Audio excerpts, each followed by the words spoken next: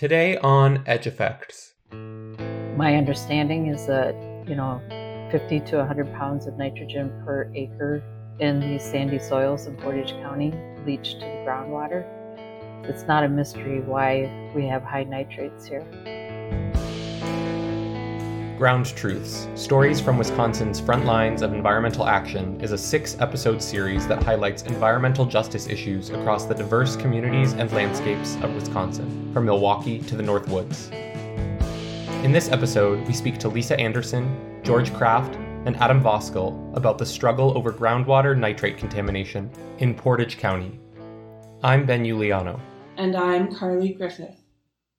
When you picture the agricultural landscapes of America's dairyland, you may imagine rolling hills dotted with red barns, gently swaying cornfields, and grazing cattle. Many people are drawn to the rural beauty and sense of place that such landscapes offer. But living alongside agriculture, especially in agriculture that's been expanding in scale and intensity in recent decades, also presents challenges. My name is Lisa Anderson, and I'm a resident of the village of Nelsonville for a little over 20 years. Nelsonville is a small village of about 150 people in central Wisconsin. About 4 years ago, when Lisa Anderson was serving as the town clerk, one of her neighbors learned some alarming news. So we had a resident who found out that he had high nitrates in his well, and he started coming to village meetings, and he was concerned because we have a CAFO, a concentrated animal feeding operation, just upgrading into the village. So this resident was coming to these village meetings, and he was asking for help, help me do something about this. I keep talking, nobody's listening. Nitrate pollution is a problem that plagues many rural communities, especially those that rely on groundwater from wells as their main source of drinking water. But what exactly is nitrate pollution? Where does it come from, and what are its consequences? To learn more, I spoke to George Kraft, Emeritus Professor of Water Resources at UW-Stevens Point and state-certified hydrologist. So let's sort of start with the basics here. What are some of the basic mechanics of nitrate pollution, how it works, and how it spreads across the landscape? Okay, so I wonder how many of your listeners will know what groundwater is, and maybe we should start there? That's a great idea. Okay. So groundwater is the water under the Earth's surface that we pump from wells. It is water that comes from local precipitation. So when it rains, some of the rainfall runs off, but really not that much of it. The bulk of it soaks into the ground. Plants use it, send some through their roots back up into the atmosphere.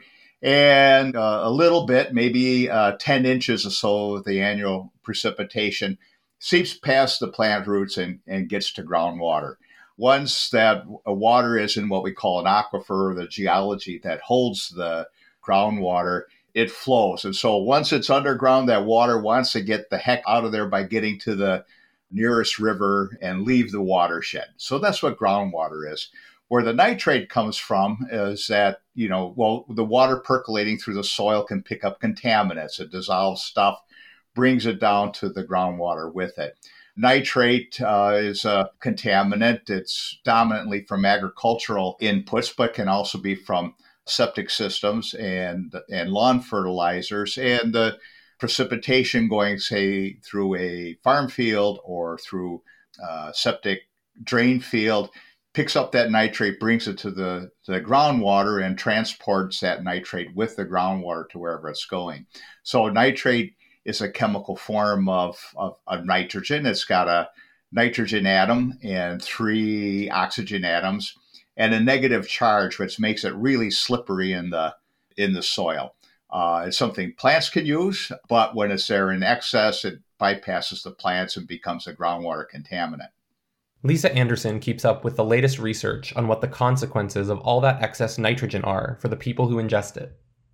So why is nitrate pollution a problem? I know health consequences broadly are what I think most people know, but what are those health consequences specifically?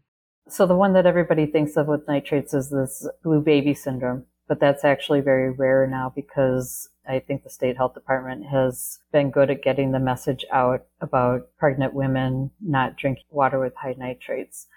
But aside from that, It's associated with thyroid diseases, cancers, and neural tubal disorders like spina bifida. This has been known for some time that high nitrates are associated with those diseases.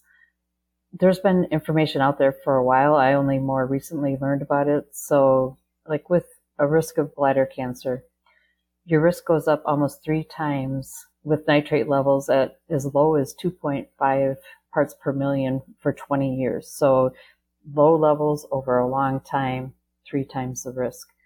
It goes up 1.5 times at nitrate levels of about 5 parts per million for as little as 4 years.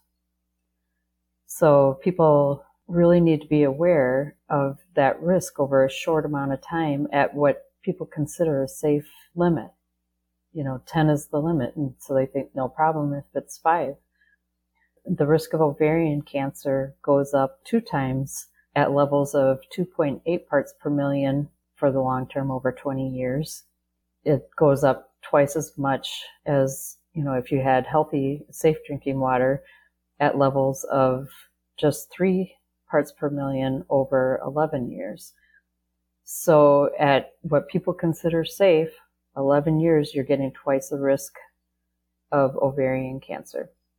The last one is thyroid cancer. Your risk goes up 2.5 times at 6 parts per million for 5 years or more.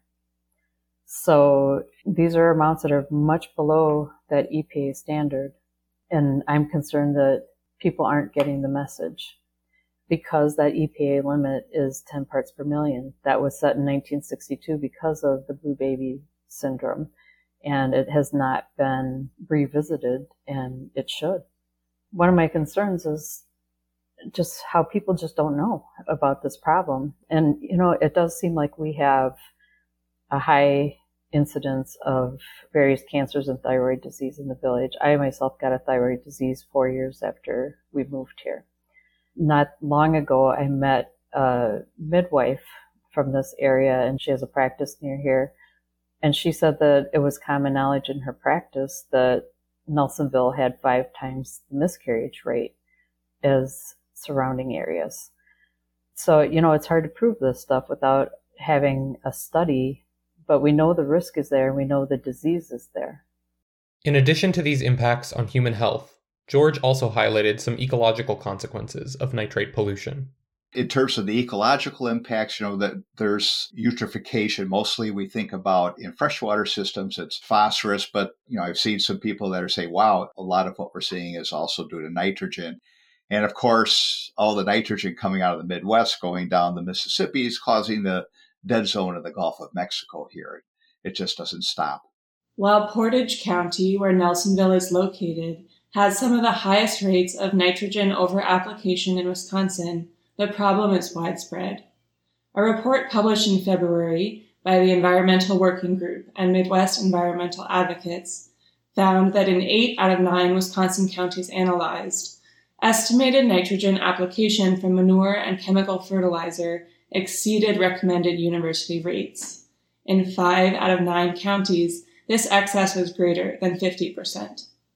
As George Kraft mentioned, nitrate can come from a range of sources, including leaky septic systems and lawn fertilizers. But in rural landscapes, the vast majority of nitrate comes from agricultural land management practices. Here's George again.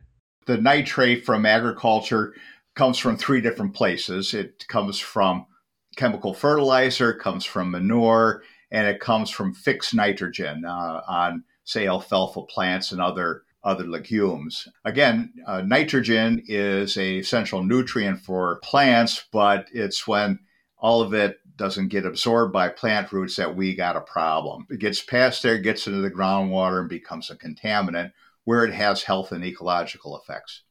Are those the main sources in Portage County, those agricultural inputs that you just mentioned? Yes. In Portage County, about 95% of the nitrate in groundwater comes from agriculture, and almost all the wells that have nitrate in them over the drinking water standard are from agricultural sources. The remainder are from septic systems. And, when we have septic systems on small lots, say half acre, quarter acre, things like that, we're setting ourselves up for too much nitrate to get to groundwater. But if we get to larger, 1, 2 acre, 5 acre lots, it's really no longer a hazard. In Portage County, most nitrate pollution comes from chemical fertilizer on row crops used for animal feed. In the Nelsonville case, one particular farm has come under scrutiny. Gordondale Farms is a concentrated animal feeding operation, or CAFO, housing about 2,500 dairy cows. All of those animals require lots of nitrogen-hungry crops and produce lots of manure. Here's Lisa Anderson. This has always been a family farm. It grew, now it houses about 2,300 animal units, as they are called, that are kept in a barn. But the real problem is the land spreading of manure and the use of nitrogen. There are fields in the village's recharge zone that have had continuous corn and lots of nitrogen and irrigation added, which allows them to use even more nitrogen. If you could wave a magic wand and say, these are the farming practices that you should use in order to protect our waters, what would you like to see? What we are asking for is different land management practices on the fields that impact our wells. So that would mean not doing continuous corn, which there are a number of fields in our recharge zone where it is continuous corn and 200 pounds of nitrogen per acre, in some cases 10 years in a row without rotating those crops. So what we want is for water quality to be a requirement of decisions about what practices to use and how much nitrogen to use. And right now it's not. The amount of nitrogen is determined by UW recommendations that were made some time ago. And so those recommendations are based on profitability for the farm and do not consider water quality at all. That needs to change. You just absolutely should not be able to contaminate people's drinking water. So change the land management practices, use a lot less nitrogen.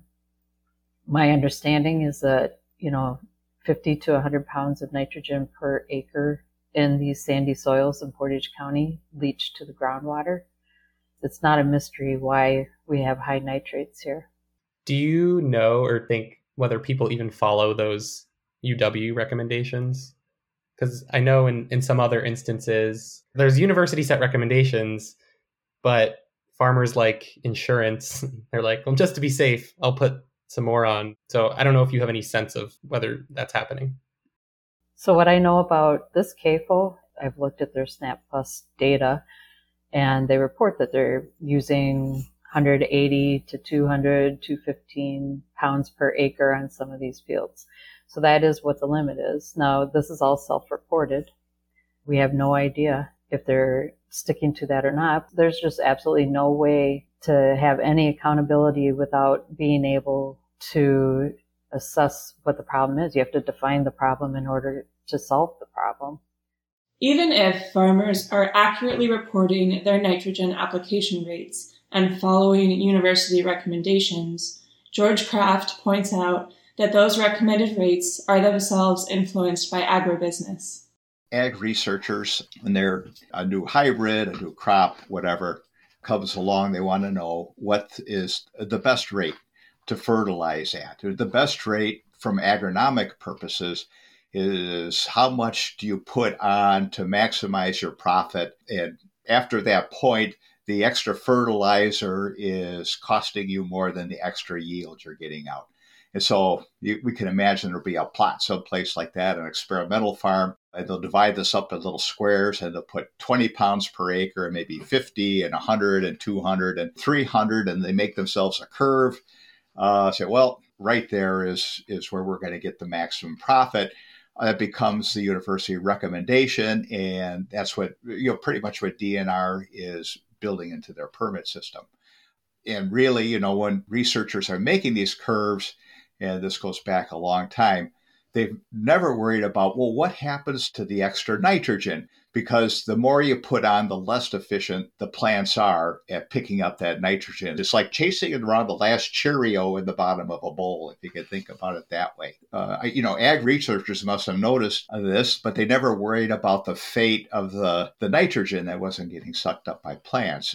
Back in my day at the soils department, researchers there, well, what happens to that nitrogen is somebody else's problem. My problem is to help farmers make the biggest profit. It wasn't very integrated thinking.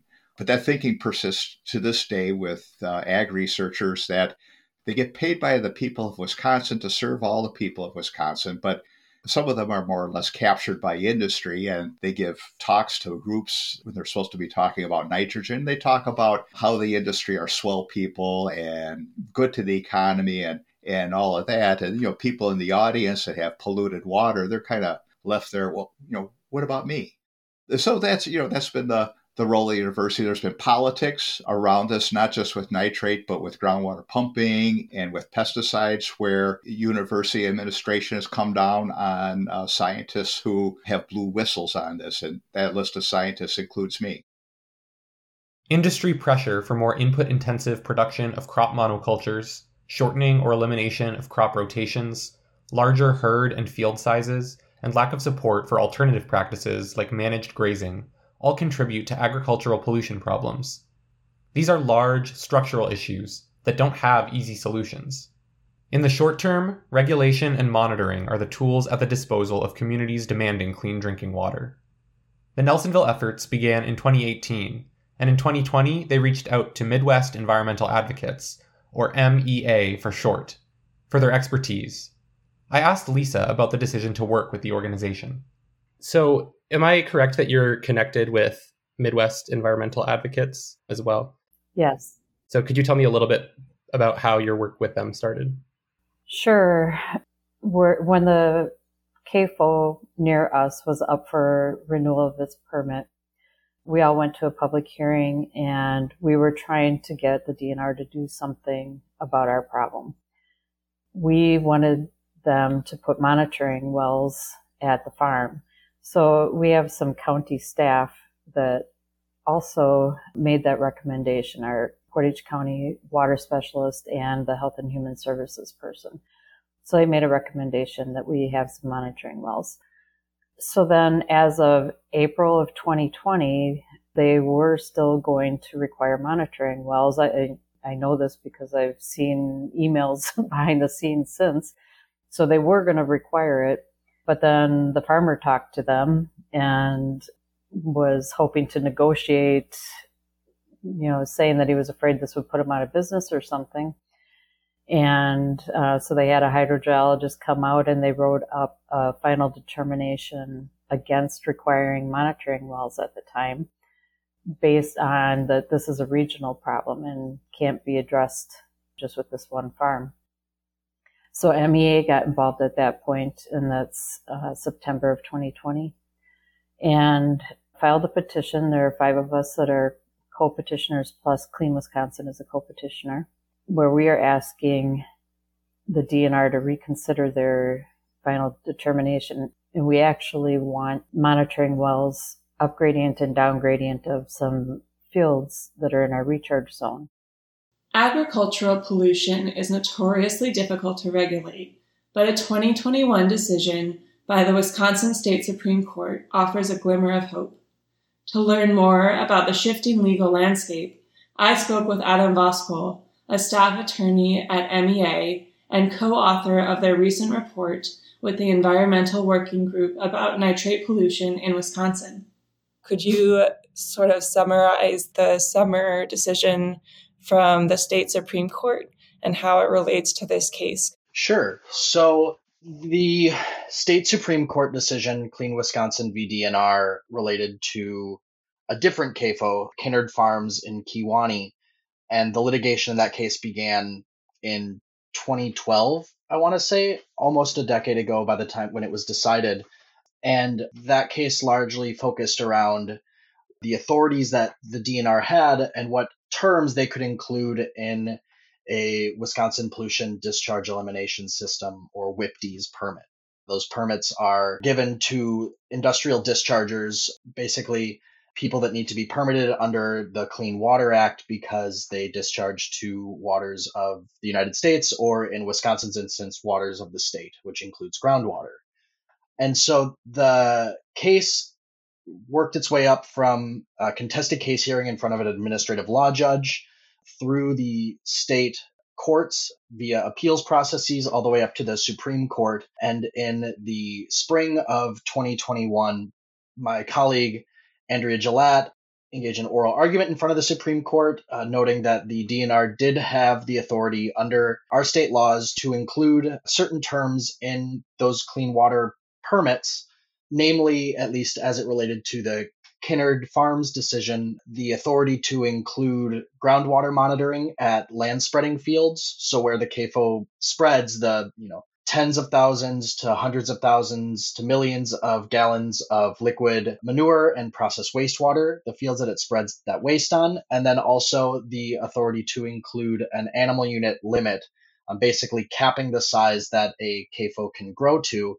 And in that oral argument and in the decision, the Supreme Court looked at a lot of different factors, whether it be susceptibility to groundwater contamination, the spreading practices that were being used on fields, the inability to comply with past permit conditions, which for Kinnard related to the failure to include markers to show when a certain threshold of volume was met for how much manure they were storing.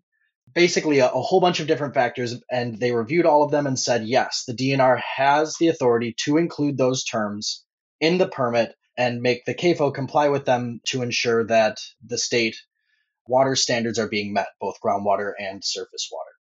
And the result of that decision wasn't just focused on Kinnard Farms. It is now being played out in a number of CAFOs around the state, whether it be Pinnacle Dairy or Richfield Dairy or Kinnard Farms, or now here, Gordondale in Portage County, where residents, neighbors, people that live in the community have been asking for DNR to include those permit terms for years. And now that the Supreme Court has affirmed that authority, albeit we're about a year from that decision, we're starting to see the implementation of that authority into CAFO permits from around the state.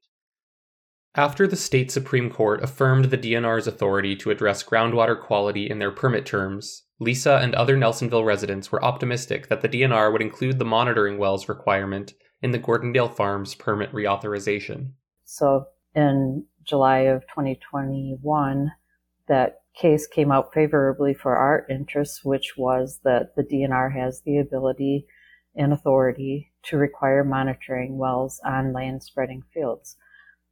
So we've been waiting since then. By our agreement, the DNR had 6 months to come back and reconsider what it had recommended in the past. So actually, as of yesterday, we got news that they are going to make that requirement, at least on one field.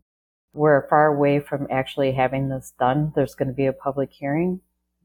And so we hope that a lot of people will chime in and let the DNR know that this is important for protecting our groundwater. And chime in they did. I attended that public hearing, held virtually on Zoom, in May. Good morning and welcome to today's hearing on the proposed permit modification for Gordondale Farms. The purpose of this hearing is for the DNR to receive comments on proposed modifications to Gordondale Farms' existing WPDES permit prior to a final decision being made. Nearly 50 people attended the hearing, and 10 stakeholders, including Lisa Anderson, provided public comments in support of requiring Gordondale Farms to install monitoring wells for reauthorization of their permit. Good day. My name is Dr. David A. Bellick. This is Mark Bergman. My name is Amberly Schwartz. My name is Marianne Walker. Hello, my name is Dave Mangan. This is Tor Anderson. Pete Arnson. Hi, my name is Katie Bailey. This is Dr. Ray Reeser. Hi, my name is Lisa Anderson. I live in Nelsonville, Wisconsin. It's been 4 years since Nelsonville residents began pleading with the DNR to require transparency and accountability from Gordondale Farms as part of the renewal of their WPDES permit. Everything in my statement in 2018 is still true today. There is no transparency since all plans and actions of the NMP are self-reported, and there is no accountability since there are no monitoring wells to show the impacts of land management practices in the village's recharge zone. I moved in 2014 with my pregnant wife and year-old son.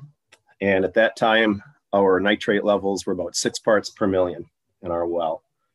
By 2018, we were at 21 parts per million. In the time we've lived here, our nitrates have gone from just above 10 to 26 parts per million. By any health standards, it is unsafe to drink, therefore endangering our lives and the lives of our pets. In the last decade, we have experienced several health issues that have been associated with high nitrates in an otherwise young, healthy family. We've seen rare forms of cancer in my pets, a late-term miscarriage in October of 2019, and ongoing thyroid issues. Everyone in my household is affected with hypothyroidism. That is myself, my husband, my 16-month-old son, and my dog. The health consequences are real, and they are happening right now. We are, I think, rightfully expecting the DNR to fulfill its mandate and insisting the local CAFO install a number of monitoring wells located to gather the most accurate information on the CAFO's influence on groundwater and the management of the recharge zones for our aquifer. Just one person, a farmer from a neighboring dairy operation, spoke out against the DNR permit modification.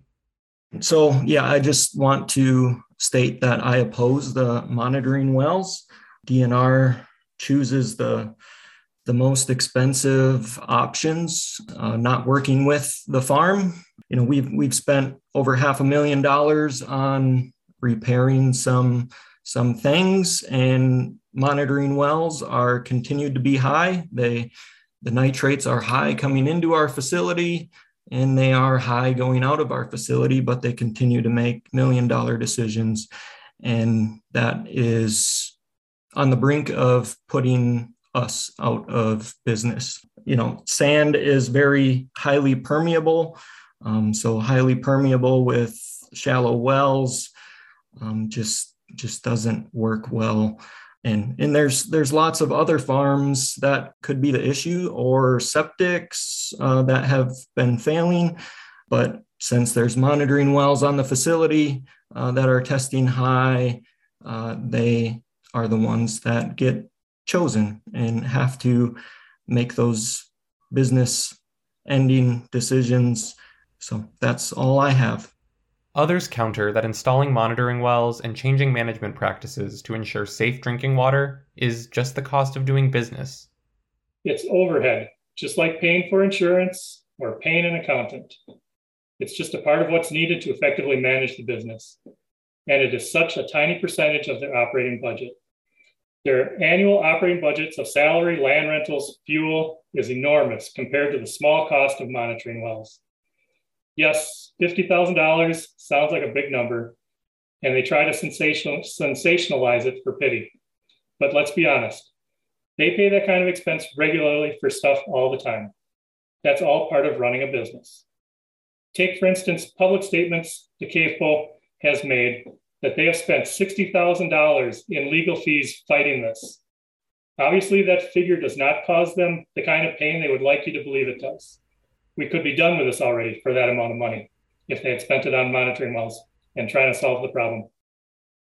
Lisa is clear that being pro-clean water doesn't mean being anti-farmer.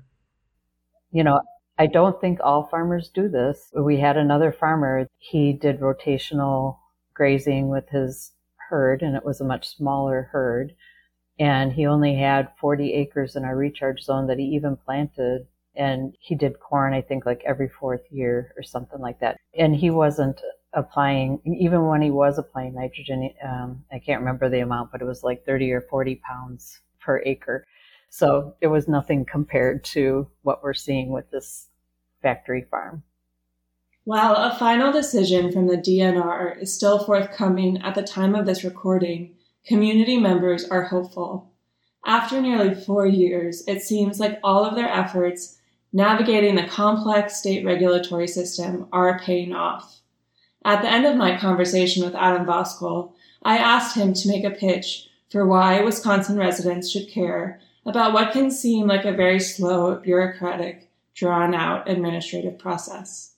For things like showing up for a public hearing or looking into what the terms of permits are for CAFOs in your county, or just being involved in some of this citizen action like we really saw from people in Nelsonville.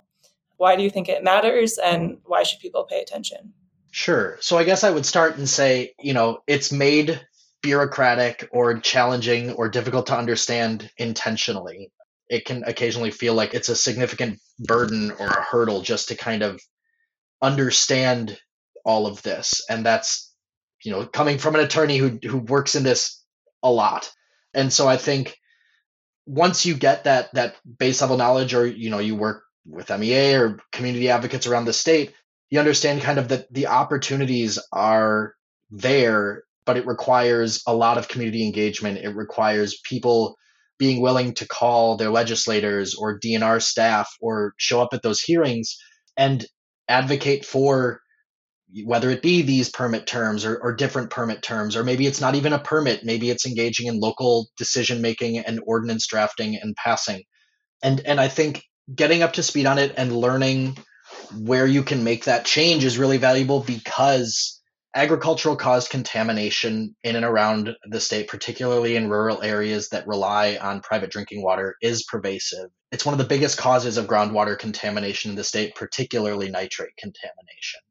And if you can advocate for more monitoring, more studies, you can start attributing what activities or what fields are causing this contamination. And, that's when DNR can take the next step and order changes in that activity itself. As it relates to the length of time, it's one of those things. It's like every baby step is hard fought, or every non-baby step, every significant step is hard fought.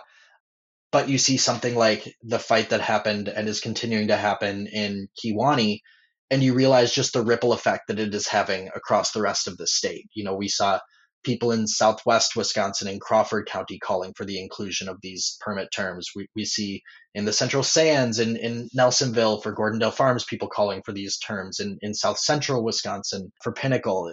It shows just the value of one community taking that step, becoming experts, albeit I'll say these communities shouldn't be forced to become experts on a lot of these decisions, but they do. And the result of that is some changes in their community and hope for a lot of other communities that are experiencing similar contamination problems. And then from that, you can start working on the next series of changes. I don't have an answer to what that is. We're only a year past the Kinnaird decision. But, you can start looking at what's the next fight, what's the next permit term that needs to be included in these permits to be more protective. And so all of that kind of starts with, unfortunately, self-education to really get up to speed, community networking, community advocacy, and then leaning on experts or organizations to assist you and get the word out and kind of keep that fight up. I also asked Lisa Anderson for any takeaways she had as someone at the forefront of the efforts in Nelsonville. What would your advice be to other people, perhaps in other communities, that are trying to draw attention to or organize on this issue? Or what are things that you've learned over the past 4 years that you think could be helpful to pass along? I kind of think that it's been hard to get past this need to be nice. I'm not this person who's in your face or even, likes conflict or anything like that. And, just really realizing that we've been playing by the rules, working through the system, and we've had a lot of ag interests working against us and putting out disinformation. And we work really hard on sticking to factual information, but it's just not getting out there. I think that we're learning that we have to stop being nice. I mean, for instance, I started sending emails describing our problems to the entire county board and other interested parties, because most of the county board wasn't even finding out about the issues. The issues weren't getting out of the ag controlled committees. So that goes, against the way I would normally operate. I try to work with consensus and I don't want to hurt anyone, but I'm going outside of my comfort zone for sure, and trying to, get other people involved. And so, I think that we are starting to reach out to people who have maybe more expertise in, using social media. And so we are just now having a group outside of Nelsonville. We still have our Nelsonville effort, but we're putting together a group where people have expertise in other areas. And our goal is to get the word out and to change the conversation. At one time, drunk driving was acceptable, hard to believe now, but it took a movement from Mothers Against Drunk Drivers to change the narrative. And then drunk driving became unacceptable in society. And it kind of seems like that's what has to happen here. That was Lisa Anderson, George Kraft, and Adam Voskuhl. Lisa Anderson is a former town clerk, current resident, and clean water advocate in the village of Nelsonville, Wisconsin. George Kraft is Emeritus Professor of Water Resources at UW Stevens Point and a state-certified hydrologist. Adam Voskuhl is a staff attorney with Midwest Environmental Advocates and co-author of the report Double Trouble: Wisconsin's Land and Water Are Inundated with Pollution from Animal Manure and Excess Farm Fertilizer. You've been listening to the podcast series Ground Truths, Stories from Wisconsin's Front Lines of Environmental Action. This series is produced by EdgeFX, a digital magazine out of the Center for Culture, History, and Environment in the Nelson Institute for Environmental Studies at the University of Wisconsin-Madison. This series is funded in part by a grant from Wisconsin Humanities, with funds from the National Endowment for the Humanities. Any views, findings, conclusions, or recommendations expressed in this project do not necessarily represent those of the National Endowment for the Humanities. This episode was produced by Carly Griffith and me, Ben Uliano. The music you're hearing is by Wolfman Summit. You can get all of our episodes sent straight to your computer or mobile device by subscribing to EdgeFX wherever you get your podcasts. If you like the show, please leave us a rating and a review, or tell a friend about it. That really helps connect us with new listeners. You can follow us on Twitter at EdgeFXMag. And as always, keep up with the steady flow of great content about cultural and environmental change across the full sweep of human history at edgefx.net.